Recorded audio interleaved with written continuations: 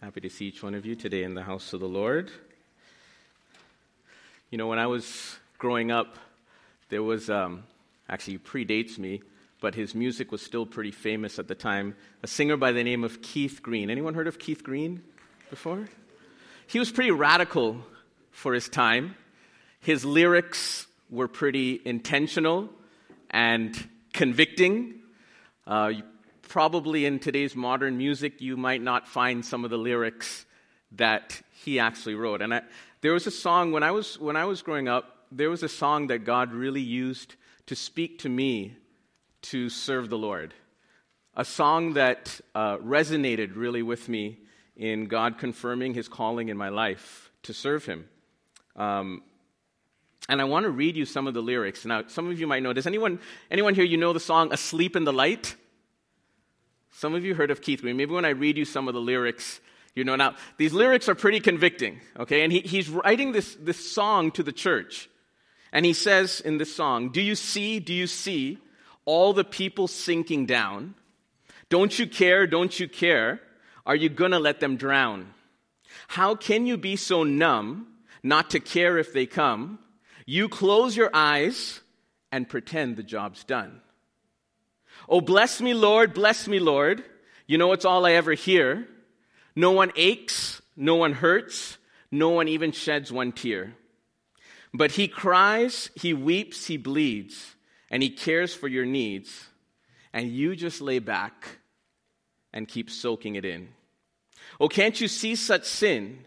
'Cause He brings people to your door, and you turn them away as you smile and say, God bless you, be at peace, and all heaven just weeps. Because Jesus came to your door, and you left Him out on the street.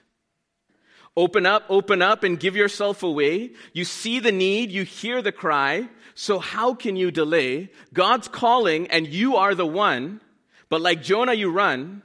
He told you to speak, but you keep holding it in. Oh, can't you see such sin? The world is sleeping in the dark that the church just can't fight because it's asleep in the light. How can you be so dead when you've been so well fed? Jesus rose from the grave, and you can't even get out of bed. Oh, Jesus rose from the dead. Come on, get out of your bed. I wonder, are we asleep in the light? Father, as we look to your word today, we pray that you would speak to us.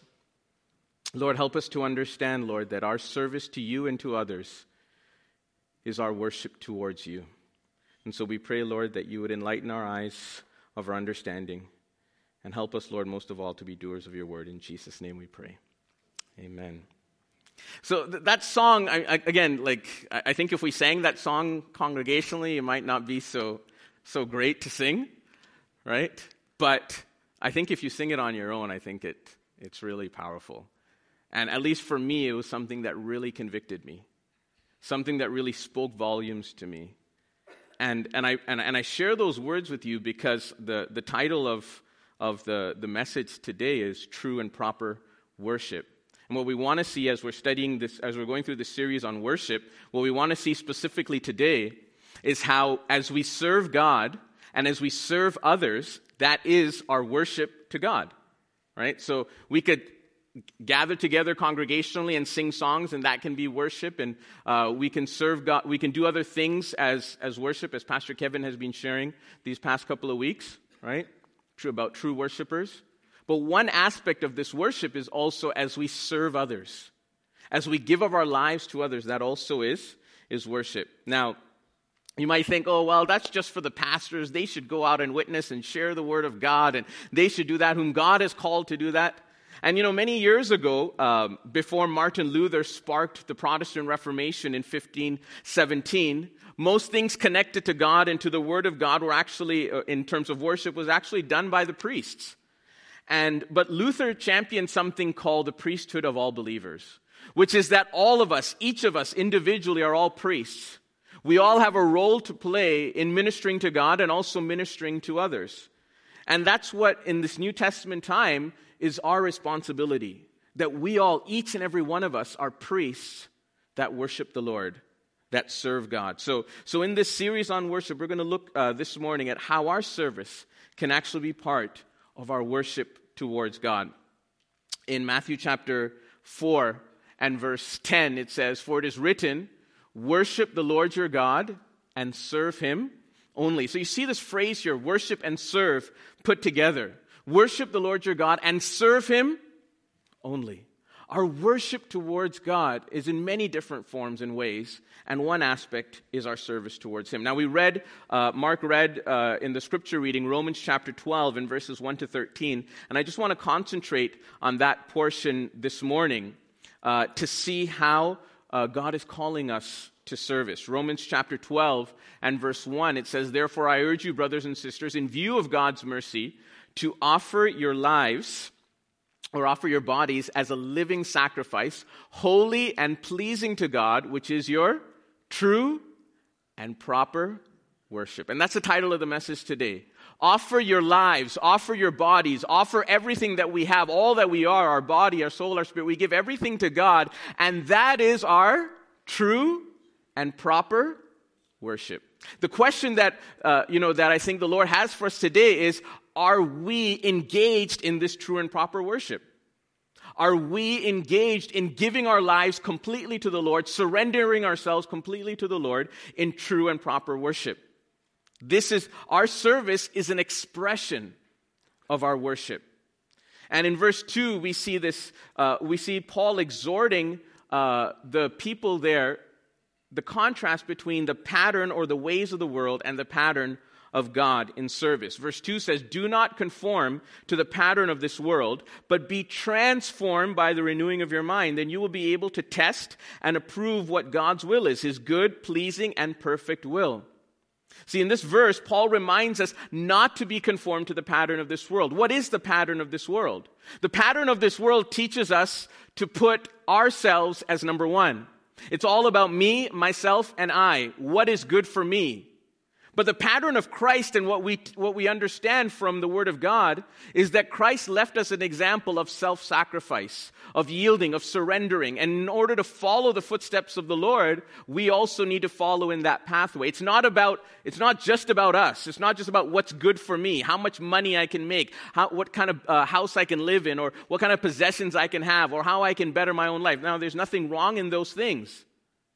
But is that our central focus? Or do we have this attitude and mindset that seeks to serve others first? Because I believe that's the mind of Christ. He didn't come to be served, but to serve. And so the mindset of the world is totally opposite to that. And so Paul in this passage, he exhorts the people and he says, "Do not conform to the pattern of this world." In verse 1, he's saying, this is true and proper worship. Surrender yourselves, yield your bodies, yield your lives to God in his service. And he says, but don't be conformed to the way the world works. Don't be conformed to the way the world thinks. In Ephesians chapter 5, in verse 2, it says, "Walk in the way of love, just as Christ loved us and gave himself for us as a fragrant offering and sacrifice to God." This is Christ's example. He was a sacrifice to God. And so this is the kind of mindset that we need to have. I was reading a story recently of a man named Manuel. This is actually from an article from an organization called Open Doors that seeks to help the persecuted church. And this incident happened many years ago. You'll see by one of the things I'm going to say. But it happened in one of the South American countries. And Manuel, he was called of God to take Bibles and share the gospel with some of the guerrilla soldiers in this anti-government regime. And there were many people that were illiterate, so he took the New Testament on cassette. So you know how old this story is, right? He took the New Testament on cassette to these people, right? And it was very bold and it was very risky. And one day, some of these guerrilla soldiers, they with their AK-47 guns, they came and intercepted him and ordered him to stop preaching. They said, stop handing out Bibles, stop handing out cassettes, stop handing out other Christian materials, stop preaching about Jesus. They threatened his life if he did not stop. And months later, Manuel, he didn't return home as was expected. And so they sent a search party out and they found his body, or at least what was left of his body. His feet, his hands, his tongue had been cut off. and with a knife they had carved on his torso a message in Spanish: "We told you to stop." They chopped body parts. The chopped body parts that were aside completed the message and said, "Stop visiting the villages, stop distributing Bibles, stop preaching about Jesus."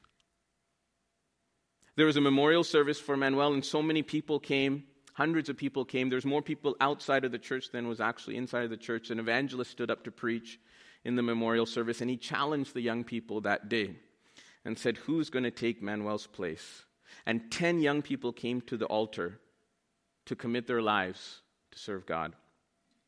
And one of the elders of the church, he stood up, and with a loud voice he said, "But young people, what if the same thing happens to you as what happened to Manuel?"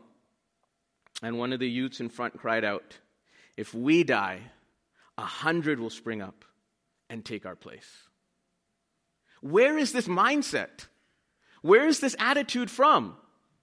How was Manuel able to say, "This is what I'm going to do"? This is totally contrary to the mindset of the world that seeks to save our own life and for us to live a comfortable life, and everything about us is so important.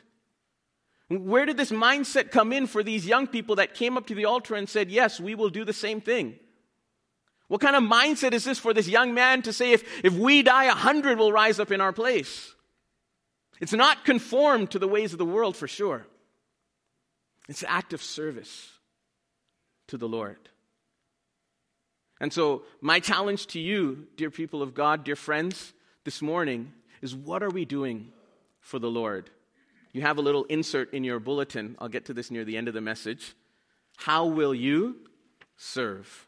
So hold on to that. I'll get to that in the end of this message. But when we get to verse 3 to 8, we won't take time to talk a lot about that. In our life groups this week, we'll try to dig into that a little bit more. But verses 3 to 8 speaks about how we are members of the body of Christ, and it's our duty to minister to others in humility.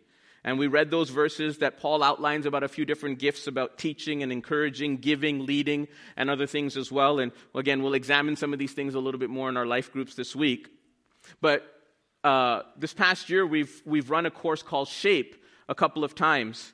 And SHAPES is an acronym that stands for spiritual gifts, heart, passions, abilities, personalities, and experiences. And we study these things so that we could serve, or let me say in other words, so that we can worship God. And I'll just give you a couple of examples. There was one of our ladies that came through the SHAPE program, and she was discovering her abilities, her natural abilities, and what her passions were, and what she wanted to do with her life.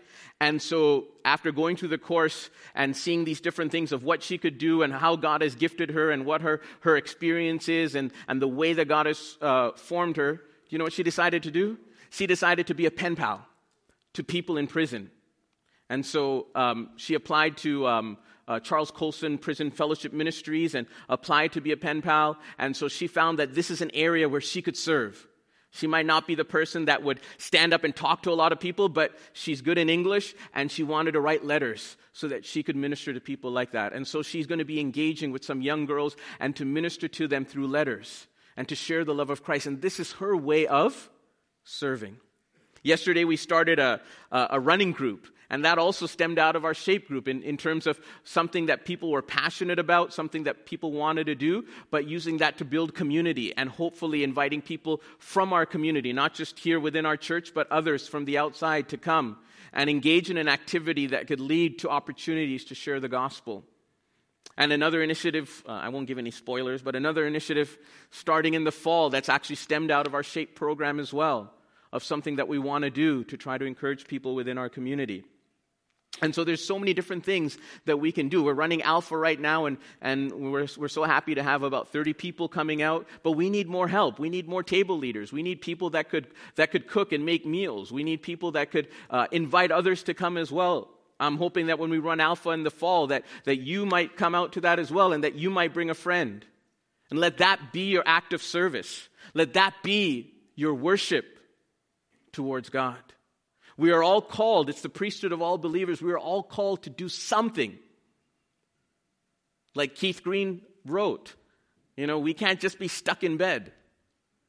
We can't just be, lounging around. We can't be asleep in the light.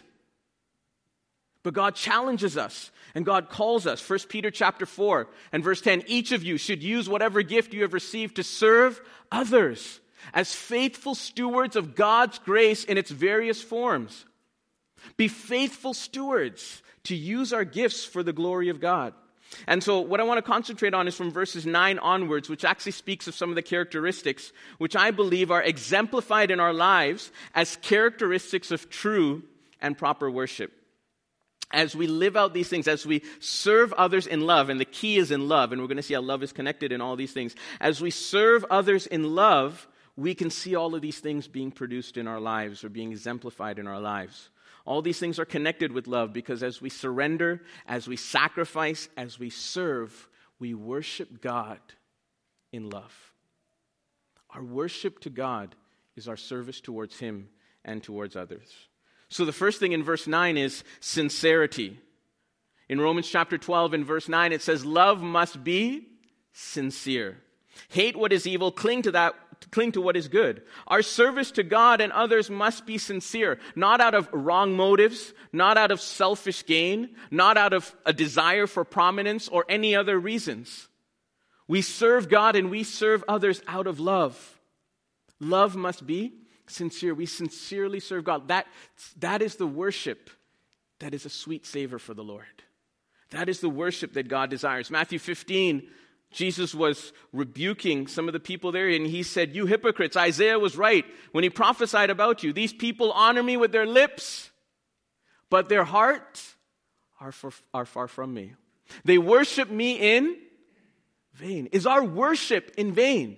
Do we just with our lips say, Lord, I love you, Lord, I worship you, but there's no actions behind that. There's no sincerity in our heart. There's no longing to actually do something tangible about that. Here he says, they're like hypocrites. They honor me with their lips. They say all sorts of nice things with their lips, but their heart is far from me. Do we fall into that category? As we surrender our lives to serve God, let's worship Him. Let's do it with sincere love. Number 2, devotion. Verse 10 in Matthew 12 says, be devoted to one another in love. As we serve, there must be an aspect of faithfulness in our lives. There has to be this aspect of devotion, right? It's often said that, sometimes people say, we need some talented people, or we're looking for the best people. But actually, really what we need is the faithful ones. They say the best ability is availability, right? So if you're available, that's what God is looking for, right? Look at what Paul says in 1 Corinthians chapter 15. He says, by the grace of God I am what I am, and His grace to me was not without effect. No, I worked harder than all of them, yet not I, but the grace of God that was with me. Paul says he worked, he was devoted. He had a single mindset, a single vision. He was focused on what he wanted to do. And so he was devoted. He was faithful in what God was calling him to do. In Romans chapter 12 and verse 10, this verse that we just saw, this devoted to one another in love, this word love, the love that this word speaks about is a family love, a fraternal love. It's the kind of affection that one shows to their family. And so to be devoted to one another in love is the devotion that we see within family. Let it be extended abroad to the family of God. As much as you are devoted to your children, well, let's be devoted to the family of God. As much as you're devoted to your family members in the flesh, by blood, let's be devoted to the family of God as well, right? That's the idea of devotion that Paul is trying to speak about right here. It's a devotion that we show to others, right? So let's be devoted. Let's serve faithfully. This is an aspect of worship. As we serve faithfully, that's our worship towards the Lord. Not just start in one day and the next, I'm tired, forget it. Let somebody else do it. No. Faithful service, right? Number 3 is selflessness. In verse 10, it says, honor one another above yourselves. Now, this is really hard to do. Honor one another above yourselves. As we serve, whether it's in the church or whether it's outside of the church, we must honor and respect and esteem others better than ourselves. Here's the contrast between selfishness and selflessness. Our service to be worshiped towards God must be marked by selflessness. Our worship our service to be called worship towards God must be marked by selflessness. Philippians 2, verse 3 and 4 says, "Do nothing out of selfish ambition or vain conceit. Rather, in humility, value others above yourselves, not looking to your own interests, but each of you to the interests of others." Now, here's the problem in a practical sense. If you want to step out and do some kind of ministry, if you want to lead some kind of ministry, if you want to be involved in some kind of ministry, if you want to participate in some kind of ministry, if you want to do something for the Lord, one thing is sure, you're going to rub shoulders the wrong way with people, right? You're going to run into people that offend you, that don't understand you, that speak against you, that do all sorts of things, and you just want to quit. But that's not the answer. The answer is to honor them more than yourself. And that's how you can work with people. It's the truth of the Word of God, right? Honor others, right? Better than yourselves. Honor one another above yourselves. In any type of ministry, in any type of service that you want to do, that I want to do for the Lord, there will always be problems. There will always be difficulties. But as we esteem others better, as we honor others better than ourselves, then we can serve together.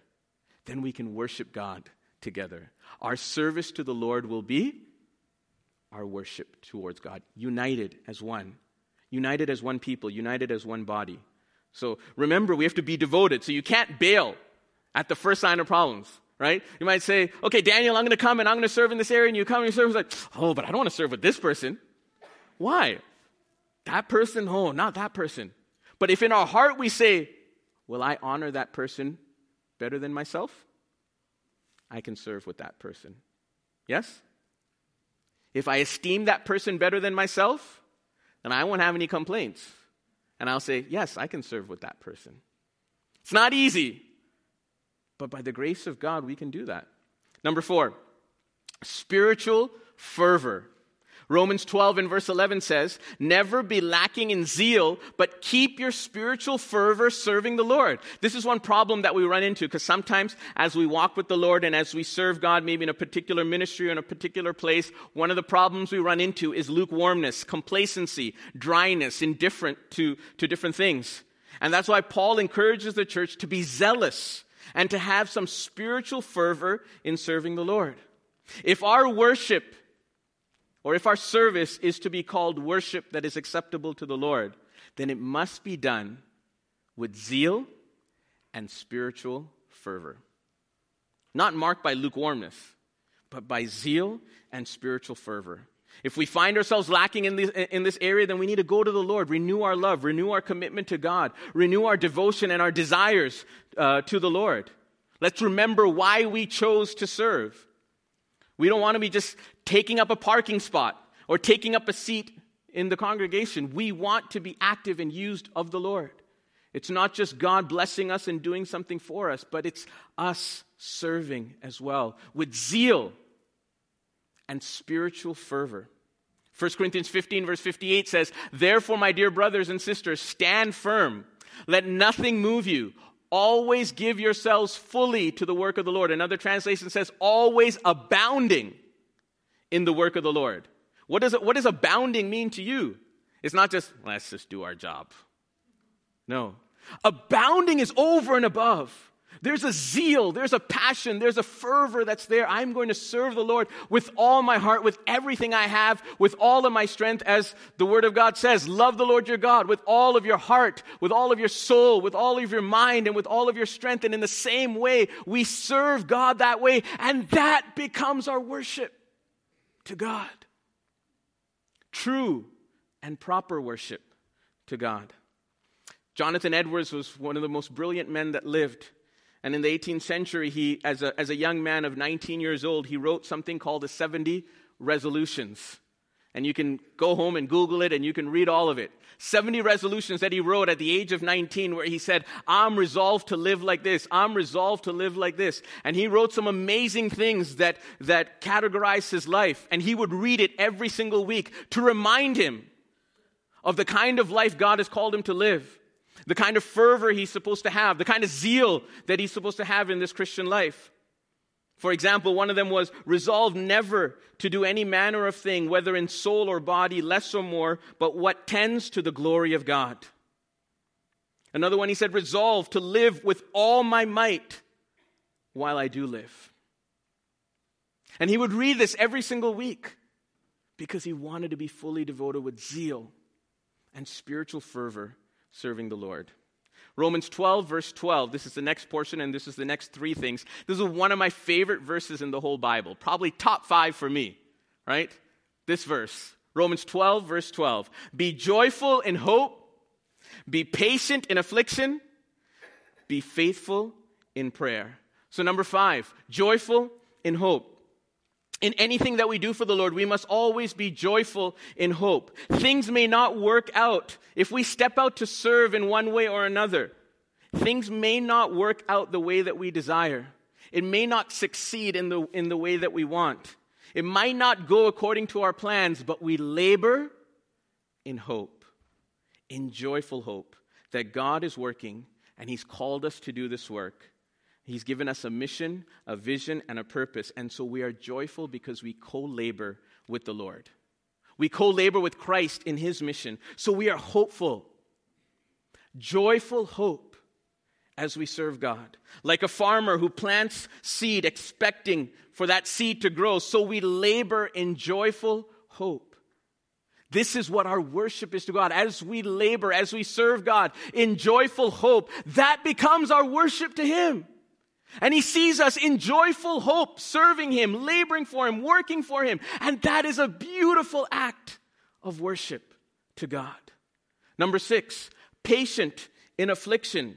Part of serving God and serving others is that trials and afflictions will come. I'm telling you already, spoiler alert, disclaimer here.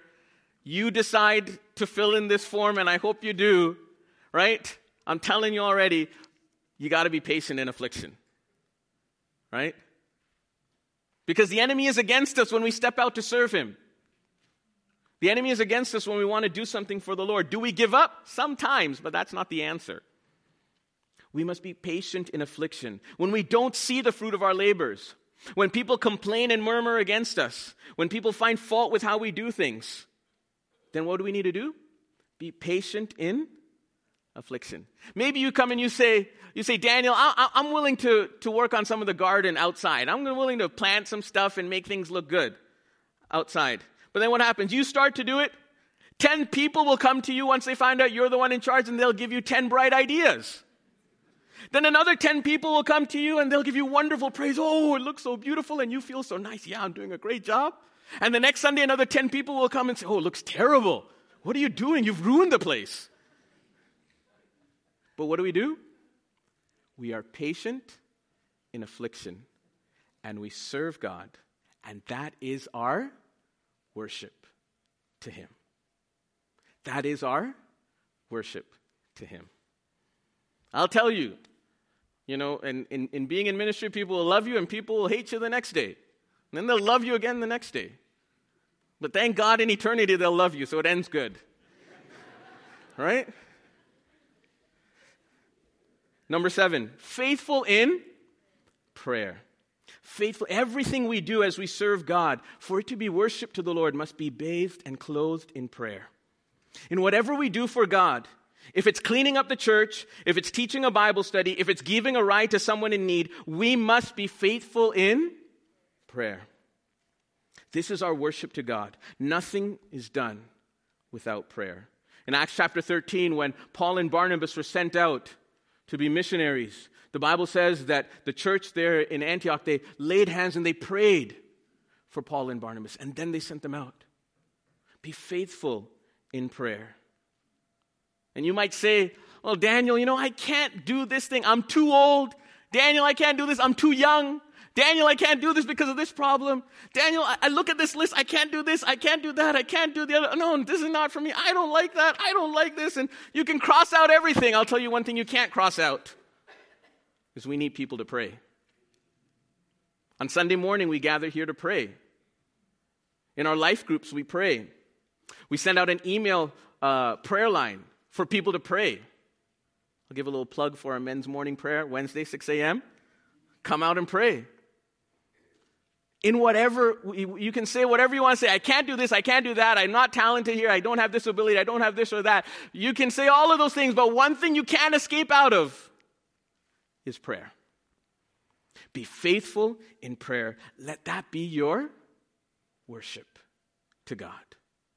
Let that be as you serve others in prayer, let that be your worship to the Lord. Now, I'm stopping after verse 13 with number 8, which is we're going to finish with. But we can't do all of these things on a Sunday morning. But actually, after verse 13, there's a few other things that Paul lists. And so in our life groups, we're going to dig into some of those things as well in our life groups this week. But just the last one for us this morning is number 8, hospitality. Verse 13 says, share with the Lord's people who are in need. Practice hospitality.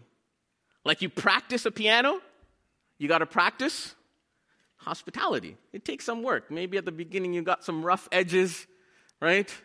And you rub people the wrong way, right? But as you practice hospitality, you'll see the love of God coming out.